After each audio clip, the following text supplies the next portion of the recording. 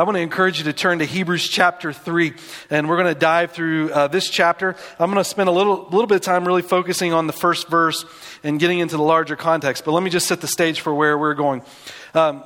Hebrews, beautiful book. Love what it does for us. It takes the images of the Old Testament, both the positions God created for worship for his people and the symbolism in the worship that they had in the Old Testament, and they tie it all together to show how it culminates in Christ. It takes the idea of temple, sacrifice, lamb, Sabbath, law, and it shows us how it's important in the Lord. And then it takes these positions, which we've discussed already in the first two chapters of prophet, priest, and king, and shows us how all of it culminates in Jesus. In essence, it really takes all the Sunday school stories you might have heard growing up, and it ties them all together. So they're not just loose end stories unto themselves, but shows the bigger picture of what God is orchestrating. The things that God created in the Old Testament aren't an end unto themselves, but are a picture of what would ultimately be fulfilled in Jesus. The Bible refers to them as shadows, everything that I just mentioned to you. And the reason this is important for us, I think even as believers to discuss, is that we have a tendency as people to create sacred cows. Sometimes we make big deals out of things that we realize when we step back for a minute that they probably shouldn't be as big of a deal as what we've made them to be. And in fact, we can fixate on them so much that we begin to worship the method rather than see the method for what it was intended to be. And when it comes to methodology, I think that's important. And I think we really see it hinted to or demonstrated for us in Scripture. When you read through the New Testament, one of the things that you'll see is there's nowhere you can really turn to in the New Testament that tells you exactly what should happen when God's believers gather together. Like, what's the order of a gathering? What should a service, we call it, should look like? There are things that are discussed that the church did when they gathered together, but there's not this order of service that every church throughout every century was dictated to have to do and perform when they gathered together. And I think the reason God gave us freedom in that, though he gave us some thoughts on what we should share within the context as we gather, the reason God gave us freedom is that every culture is different. And even generationally, what was familiar in one generation may not be the same in the next generation. And so God gives us flexibility depending on the cultural context and the time period in which you are to leverage your culture to better speak the truth into the hearts of people. It's a beautiful thing. That's why wherever you go in the world, you should hear the same message taught with God's people, but there's different ways in which God's church worships. And it's a beautiful thing. So we don't marry methods. And if we marry methods, we risk becoming irrelevant to the next generation. In essence, what I'm saying is be careful what cows you make sacred. And Hebrews really challenges us to put into perspective some of the pinnacle images of the Old Testament and illustrating for us how they culminate in Jesus. Now, in saying everything that I just said about methods, I want us to know that practice is important. Some of the things that we do as a church become important because they become staples to your life. Like if I said to you this morning, there's certain things in your Christian life where when you met the Lord or made decisions for Christ that you can go back and sing a special song or something happens in a church service that you just maybe remember growing up as a kid, that when that happens, it takes you back to that place and it really ties your faith together. Those things are important. I don't want to undermine those. Organization is important. Every organism that exists requires organization. Every living thing has to have some organization to it. Otherwise, it can't exist. But here's the trick is too much organization and you become a statue. And too little and you become chaos. All right, so when we think about the reason for which God created his church, God did some profound things when he created his church. He tells us, but the power that lives in this church is through the Spirit that you can storm down the gates of hell. Like that's pretty cool, right? But the foundation of the power that's represented in the church is in our identity. Right? And so we want to make sure that we make a big deal out of the things that are supposed to be the big deal. And when it comes to defining the purpose of the church, every purpose for which anyone would dictate as it is regarded to the church, it must rest in the Great Commission and the Great Commandment. And the Great Commission is to go into the world and make disciples. We don't define the purpose of the church, God did. And he created the purpose of the church to make disciples in the world, fully devoted followers of Christ. The church isn't a building. The church is God's people. God's desire is to reach hearts. And he tells us to love God, love others. So we fulfill the call of God to make disciples by loving God with all our hearts. When we love God, if we love God, then we're going to love people. We're going to love the things that God loves. And what God loves is people so much that he gave his life. And so we pursue the hearts of people to proclaim the goodness of God, that they can find their identity in him. So every organization has to have organization. Every organism needs organization in order to live. But you want to have the priorities put in the right place. You don't want to make sacred cows over methodologies that weren't intended to last into generations, but to use them for exactly what they are. They're just methods. And to find yourself rooted on the things that are to endure. And Hebrews chapter 3, verse 1 starts off that way. The author says it like this: therefore, holy brethren, partakers of a heavenly calling, consider Jesus the apostle and high priest of our confession. He was faithful to him who appointed him, as Moses also was in all his house. So he starts talking about the particulars of Jesus in verse 2, but before he dives into that, verse 1 really shares the anthem for what God's community is about together. So if you think about your identity, it's not just loosey-goosey floating around, whatever you want it to do. No, God created his church for a purpose, and making that purpose a priority has to do with the power and authority that God calls us to in this world. If you go back to Matthew 16:18, which I just referenced, where Jesus says, the gates of hell will not even prevail against his church. All of that was based on a confession. Jesus looks to his disciples and said, who do you say that I am? And Peter says, you are the Christ. And Jesus looks back to Peter and said, blessed are you, son of Barjona. He calls him Peter, which means little rock. And he says, based on your profession of faith in the bigger rock, who is Jesus, I will build my church and the gates of hell will not prevail. So the identity of Christ becomes central to the anthem of what we're about and the worship that we engage in. This is what sets us apart from anything in the world. This is what makes us unique. And this is what we rally around. And so Hebrews chapter 3, this is where he's starting. Because remember, what we talked about with Hebrews is that this church, this early church, is about to face persecution to a depth they had not experienced before. And when life throws these kind of curveballs at you, it has a tendency to do something with the heart. It can either make you stronger, more committed in Christ, or you can get a bit jaded. And your heart can become calloused. And the thing that draws you back in the pursuit of Jesus in the midst of challenges is the love of God in your life and the love of God you demonstrate back to him, reminding you of the basics of what your foundation is. And so this is what he says. Therefore, this summary word, therefore, holy brethren.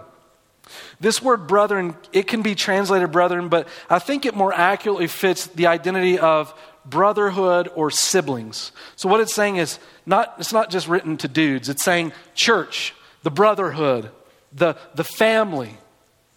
Here comes your identity. He says, partakers of a heavenly calling. No longer do you live for the identity of this world, but you recognize your life is about the next.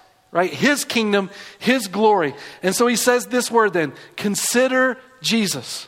So look, in the brotherhood, this anthem, living for a different world, consider Jesus. And he's not just saying it like this, let's just take a couple seconds and think about this so we can move on with our life. This word consider literally means pay careful attention. This is your resting spot. When life rocks you, this is where you come back to define identity.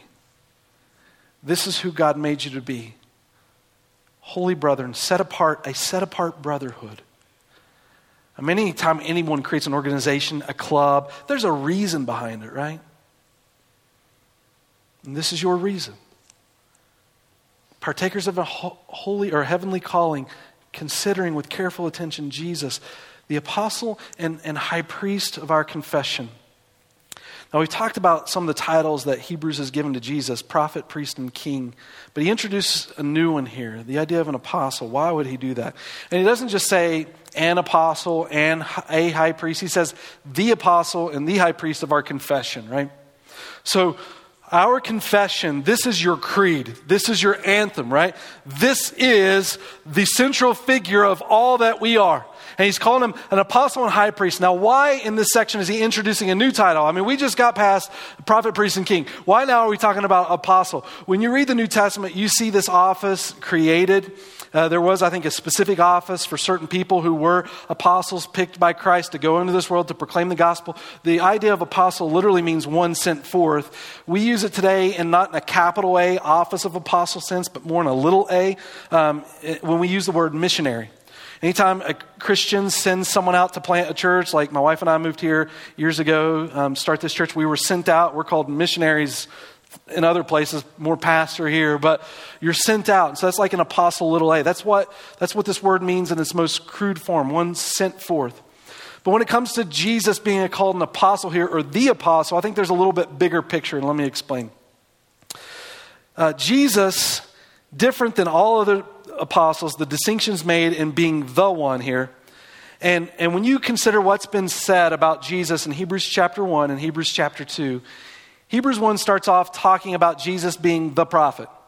If you remember, it said in former times, in the times past, God spoke to the prophets. But today, in the last days, it says, God speaks to us through Jesus.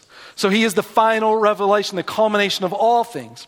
And then as it got into Hebrews chapter 1 into chapter 2, all the way to verse 4, it starts to compare Jesus with angels, because the challenge is, when you're reading Hebrews, you see Jesus as this last messenger, and the question on the minds of the people would be, okay, well, what is Jesus? How do we rank him? How do we think about him? We want to categorize things that make us feel comfortable. We tend to do that as people.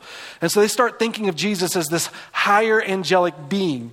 And so what the author does is he starts off verse 4 and 5 and says, no, Jesus is actually the exact imprint of God because he is God. And he's greater than the angels because he is God. And so when you define the word angel literally means messenger. And so when you think about the prophet is God's spokesman to the people. That he would represent what God wanted before the people. In the case of Jesus, he represents what the Father wants before the people. And so the prophet is the spokesman. An angel is a messenger.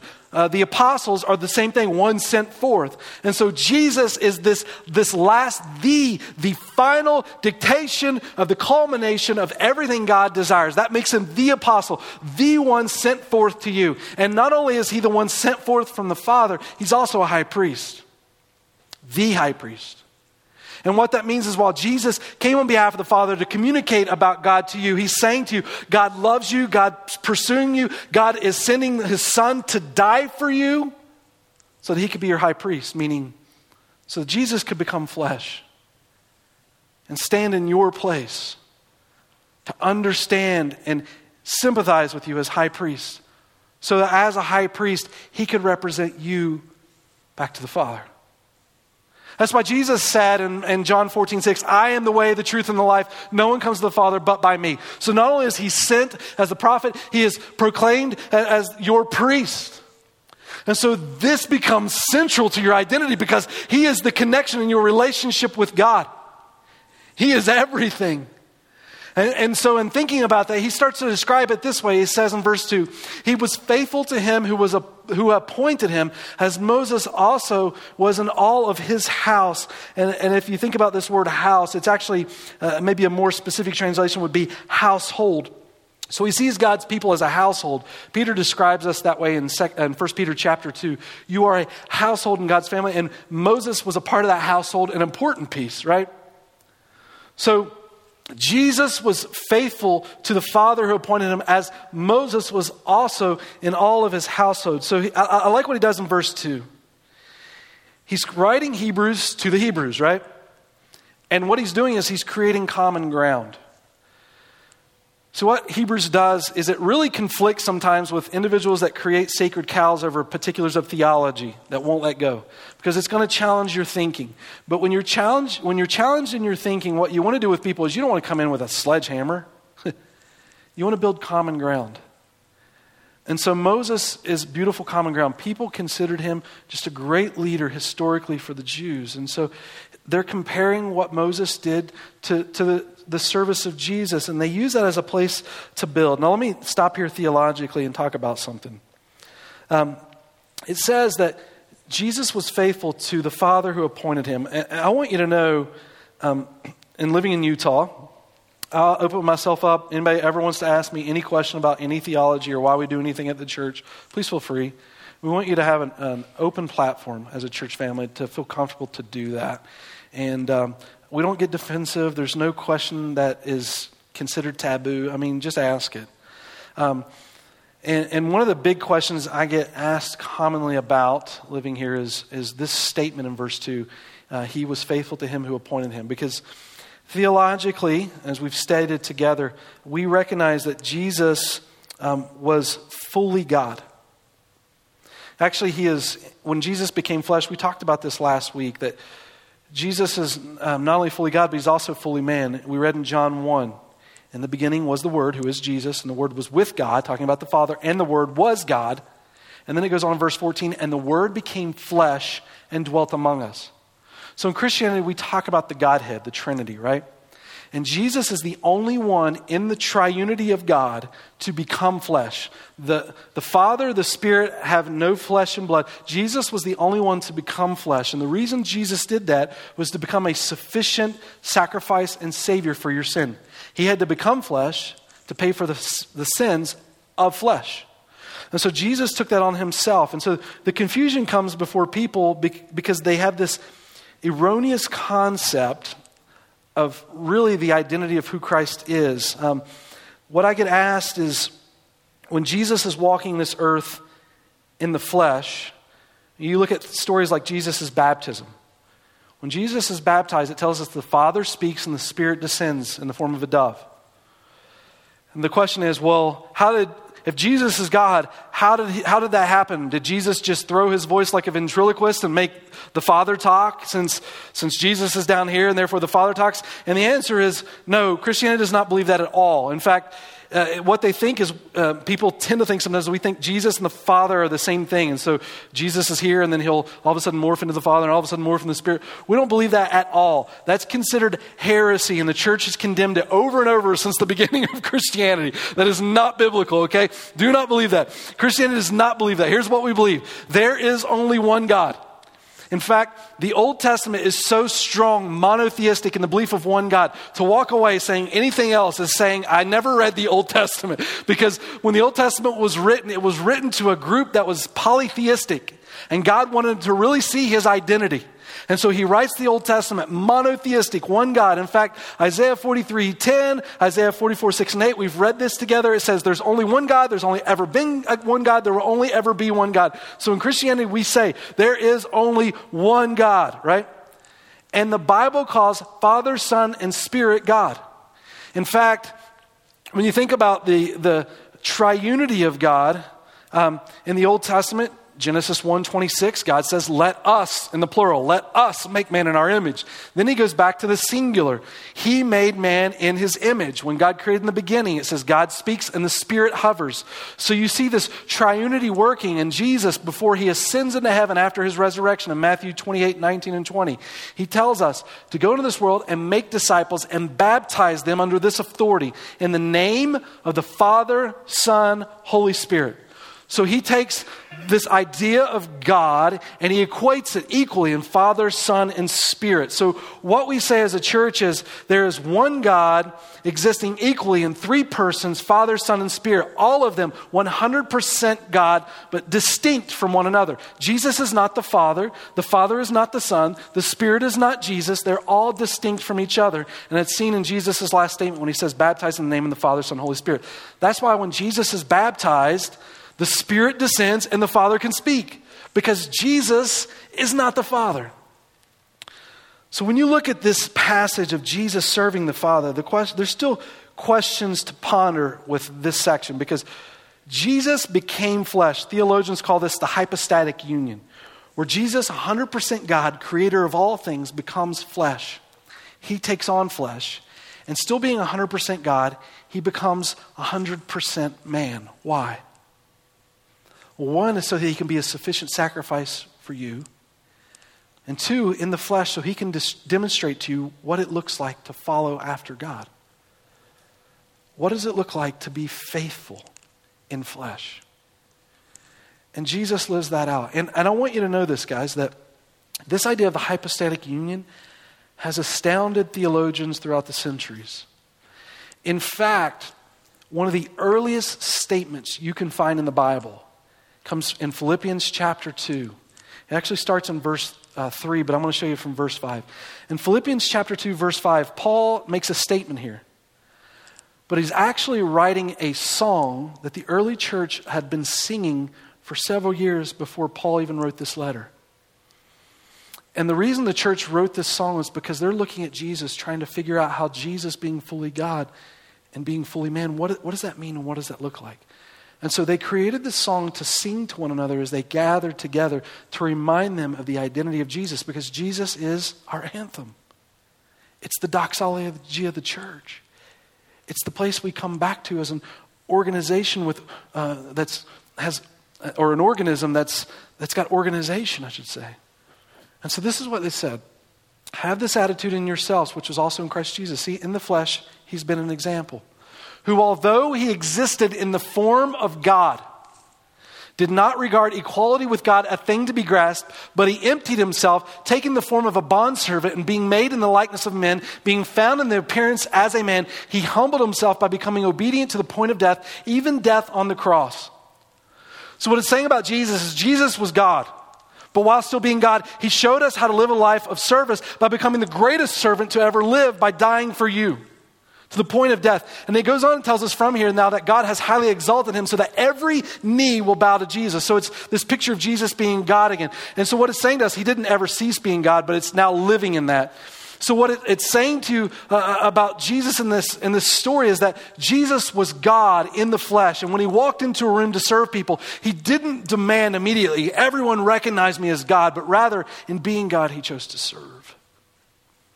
Fully God, fully man. And so it starts to show Jesus and his humility in this story, faithfully serving just as Moses to tie this common bond. And then it breaks away a little bit from that. It says this, for he has been counted worthy of more glory than Moses. But just so much as the builder of the house has more honor than the house, for every house is built by someone, but the builder of all things is God. So it's saying this story, Moses was good. It's not trying to undermine Moses. But he's saying, look, Moses was a part of the household. The builder of the house is greater. And Jesus is the builder of the house. And oh, by the way, in verse 4, the builder of the house is also God. So it's saying while Jesus is serving, Jesus is also God. In the context of this passage. And I love that the author's doing this because you can think in this context, in the Hebrew people, it's really popular to talk about Moses. I mean, when you make your top 5 list of most important people to exist in Jewish history, if Moses isn't in your top 5, you got something wrong with you, right? And Moses is up there. It's like he's doing this comparison now in our lives of the debate between Michael Jordan and LeBron James here. Who's the greater? And anyone that says LeBron can leave now, I'm just kidding. But we know it's the answer. It's Michael Jordan, right? And then you look at this verse, it's like, who's greater, Jesus or Moses? Are you making sacred cows out of things you don't need to make sacred cows over? Maybe with Michael Jordan, but who cares? We know I'm right. But the point of what he's saying here is Jesus is greater. Moses was just a piece of the greater purpose. He's saying he's been counted worthy of more glory than Moses, but by just so much as the builder of the house has more honor than the house, for every house is built by someone, but the builder of all things is God. I mean, it's like this in our culture. And I probably should use this because I just used a Sports Illustration, but people get really passionate about things that just don't matter after tomorrow, right? Like if I said, who won the Super Bowl 2 years ago? I mean, probably most of us watched it, or at least the commercials or something, right? I mean, but when it comes to remembering that, I'll tell you it was the Patriots. But a lot of people can't remember that, right? Because it doesn't matter. But man, in the moment, so passionate. And you think about the Jewish people here. Let's talk about Moses, right? Moses is the man. He is my man. Well, I'm picking Abraham. Well, you're worse because I got Moses, you know. But and then all of a sudden you go in a room where people are talking about things that don't matter, and then you try dropping this. Hey guys, what about God? You drop the God bomb, it's like, we don't talk about those things, right? I mean, the reason for which you were created, why you matter, where you get your worth, value, and meaning in life, let's not deal with this, okay? Let's talk about semantical things that tomorrow I'm not going to care about, but today I'll punch you in the face over, right? That's what it's like in this passage is saying, Moses was important, but don't lose sight of what's most important. Putting the priorities where they matter. And I think the author of Hebrews did this beautifully for us. He's telling us, when you read these first 3 chapters, God didn't just make this up. This has been ordained from the beginning. And in fact, he's quoted several times throughout the Psalms how to find this in the book of Hebrews. And we've looked at some of those passages. He goes back to Psalm 2, verse 7. He goes to Psalm 45, verse 6 and 7. He goes to Psalm 8, and he shows us these were considered, a majority of them anyway, kingship psalms. And Israel would sing it to the king. But they noticed, as they would sing these psalms before their king, that they were also messianic. Because those psalms could not be fulfilled ultimately by man. And so the author has just been building this case for us to help us see the significance of Jesus in our lives. And then he goes on from here in verse 5 and 6. He says, now Moses was faithful in all his house as a servant. Like he's saying, Moses was important. You don't want to throw Moses under the bus. Moses was a faithful servant in all the house. And look at this, for a testimony of those things which were to be spoken later. But he's saying, look, while Moses was important and he was faithful, which is great, I hope it could be said of us. We meet Jesus face to face. One thing could be said. You were faithful.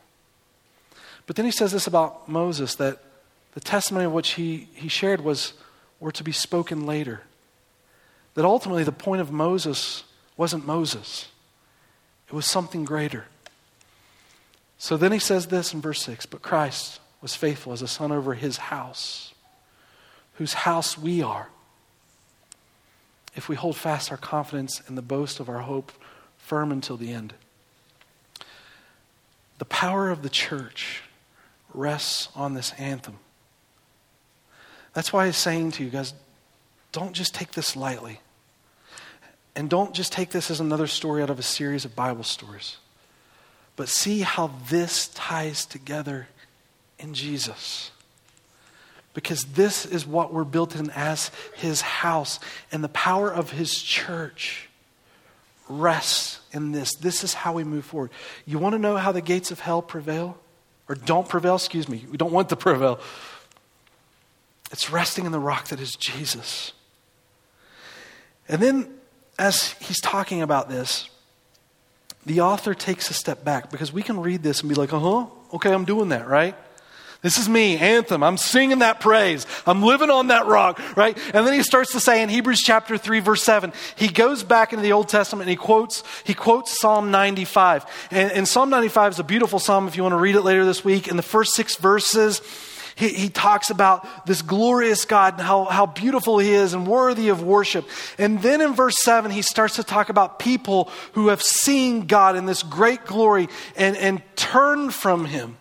And the people he's talking about are the Jewish people that were taken out of Egyptian slavery and wandered in the wilderness for 40 years. People who have historically seen some of the greatest miracles God has ever done. And in those moments, their hearts were calloused. They were jaded. And he's saying this as if to say, this is where our hearts can go. So he goes, therefore, just as the Holy Spirit says, today, if you hear his voice, do not harden your hearts as when they provoked me, as in the day of trial in the wilderness, talking about the wandering out of Egypt, where your fathers tried me by testing me and saw my work for 40 years. Therefore, I was angry with this generation and said, they always go astray in their hearts, and they did not know my ways. As I swore in my wrath, they shall not enter my rest. We'll talk about rest in a little while, but you see that God, this God sending Christ, this apostle, to reach hearts, performing some of the greatest miracles. And yet hearts were hardened, deadened on the inside. You look at a psalm like this, and I got to tell you, when I think about if anyone ever wrote a song in my life, if I could just say, I would rather not have a song written about me than have one like this, that would work here. They're saying, we're going to sing songs about all the mess ups you've made with your lives, right? And it's going to be example to the future generations not live this way. That's what Psalm 95 is, talking about the people in this time period. Like, don't be this. And their hearts were hardened and seeing some of the greatest things God had ever done, and they still walked too proud to turn to the Lord. You think about this psalm and maybe Hebrews, this section in Hebrews as it relates to the place around us. I think this psalm is to provoke us for the state of the heart of individuals around us, right? If you love God, you'll love the things that God loves and what God loves as people because he gave his life for them. Right? We can have the tendency to live this way. And guys, I want to encourage you when it comes to Christianity, please don't be afraid of where the truth will take you. Be hungry to ask questions and learn. Yeah, in following after Christ with my life, this is what I've found is a lot of people in this world base religious beliefs off of feelings. And at the end of the day, feelings aren't facts. And feelings can mislead you. But when it comes to Christianity in comparison to other beliefs in this world, and this isn't said to be mean to other religions, this is just being honest. Nothing holds a candle to it. Nothing compares. It almost feels ridiculous when you historically study Christianity and the validity of its foundation and you compare it to anything else because they use the word religion. It's like it can be in the same ballpark. And I'm telling you, there is nothing that compares to the validity of Christianity. That's why we say here as a church, please feel an open door to always ask questions and ask. I don't care if you ask 1,000. But we need to have a place to do that because Christianity is that rock solid. But I hope in just seeing the psalm, it has our heart compelled for the same way God feels for those in this world. God is love. And in that love, it compelled him to give himself away for the hearts of people. And reaching hearts, one of my favorite passages in Scripture in the pursuit of a heart is in Titus chapter 3, where Paul is writing to Titus about reaching people. And this is what he says: malign no one, be peaceable, gentle, showing every consideration for all men. For we also once were foolish ourselves, disobedient, deceived, enslaved to various lusts and pleasures, spending our life in malice and envy, hateful, hating one another. So what it's saying is, look, when the Lord chose you, it wasn't because you were special because of something great you did. It was because you were special because of something great he did. And it's a bit humbling to stop and think of where your heart was apart from Jesus. But when you see where your heart is apart from Jesus, it softens your heart to the heart of others. And you want to experience them to experience that same loving God that you experienced. And so in saying that, notice what it doesn't say in verse 4. It doesn't say, and now that you know that God, go into this world and beat the tar over the heads of all people until they... It doesn't say that, right? It doesn't say, be their Holy Spirit of conviction and guilt the snot out of everyone you see. Notice it doesn't say that in this passage, right? What it's telling us in this section, it's about to tell us, is you can't argue people into the kingdom of God. But here's what it says instead in verse 4. But when the kindness of God our Savior and his love for mankind appeared, he saved us. Not on the basis of deeds which we have done in righteousness, but according to his mercy. So it's not according to your wonderful works, but his mercy that rescued you. Look, what compelled the heart to embrace Christ wasn't the guilt and the shame bashing from other people. It was the love of God. Love compelled. The love of Christ. And can I tell you, the place that Jesus desires to demonstrate his love is in his people. He rescued you, saved you, redeemed you, restored you to be a light in this world, and you reflect his love in the lives of people around you. That's why we say as a church, we have some core values that I think just reflect what it takes to represent Jesus in this world. We definitely want to worship in truth. We don't shy away from truth because truth is what transforms us. It's the catalyst for change in our lives. We don't want to be afraid of it. We want to pursue it. Jesus prayed in John 17:17, God, sanctify them in truth. Thy word is truth, which means set them apart in your truth. It's where we find identity. It's what we're talking about in Hebrews. It's the anthem of who we are. So we worship in truth, but at the same time, while we worship in truth, we share that truth in love. Meaning it's not about fighting against people, but rather fighting for people. It's not about proving we're right and someone else is wrong. It's about leveraging the truth to serve others just as Jesus used his truth to serve us. Have this mind in you, which was also in Christ Jesus, though being in the form of God, took on the form of his servant, and even to death on the cross, Philippians 2. We don't use truth to put ourselves above people to show that we're right and they're wrong. We use truth to get beneath people to serve them so they can become all that God has called them to be. So we worship in truth, we share the truth in love, And in desiring to do that, we want to become all things to all people. We don't want people to meet us where we are. Rather, we want to go to meet them where they are. That's why Jesus used the word apostles, why Jesus called us in the world to make disciples. We don't create this as a fortress. We create this place as a launching pad to go into this world and represent Christ in the hearts of people. We want to love people where they are. We understand we all come to Christ from different places, different questions, different needs, different backgrounds and baggages and all sorts of things. But God's called each of us to reach out in this world where people are and love them as Jesus loved them. In thinking about that, though, I don't want to put the thought too far on to other people. Like when we think about Psalm 95, verses 7 to 11, how these people saw these great miracles and turned their hearts to God. It's good for God to give us a heart for our valley that way. But I don't want to focus so much on the outside that we neglect ourselves, because here's the reality. If you're not healthy in your walk with God, you're not going to give a rip about other people as far as Christ goes anyway. And so when you're healthy in your relationship to Jesus, that's when you carry the heart of God for others. In Hebrews chapter 3, verse 12, it comes back to that. It says, look, take care, brethren. Take care, brotherhood, that there not be in any of you an evil, unbelieving heart that falls away from the living God. But encourage one another day after day, as long as it's still called today, so that none of you will be hardened by the deceitfulness of sin. For we have become partakers of Christ if we hold fast the beginning of assurance firm until the end, while it is said today, if you hear his voice, do not harden your hearts as when they provoked me.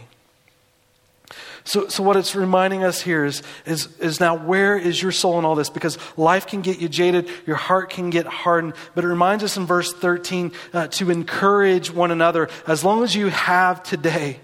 It's saying every one of us has a responsibility. It's communicating to us when someone comes through our doors, every soul matters to God. And this is the moment, no matter where your heart has been, to encourage one another in Christ.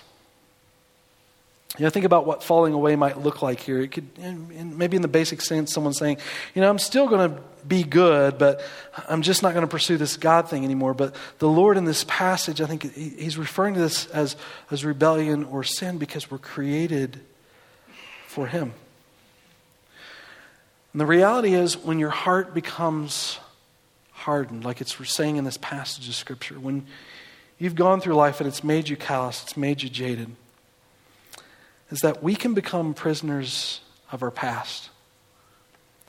And in doing so, we let our past dictate our future, rather than allow our past to provide us wisdom to navigate today. Jesus called us to be gate stormers against hell. That by his power, you see God do miraculous things in the hearts of people. And you can let the past define you, or you can allow it to refine you with who you are in Christ. And this place where we're making this conscious awareness of asking the question, now, where is my heart in relationship to Jesus? I think about Peter in Scripture, where Jesus had a number of disciples leave him, and he turns to his closest disciples and he said, are you going to leave me too? And Peter looks back and says, to where we go, you have the words of life. And Peter's the same one that gave the profession that you are the Christ, the Son of the living God. And Jesus says, upon that confession, I will build my church. The gates of hell will not prevail against it. And just a few passages later, Peter is cussing about Jesus, denying Christ. His heart was jaded. Where's Jesus in all that? I love the story as the Gospels tells us, because right after Jesus is crucified, after Peter denies him, Jesus resurrects, and Jesus shows up on the shores of Peter's life as Peter's gone fishing. And he comes to Peter and he communes with Peter, he has breakfast with Peter, and he says, Peter, do you love me? Do you love me?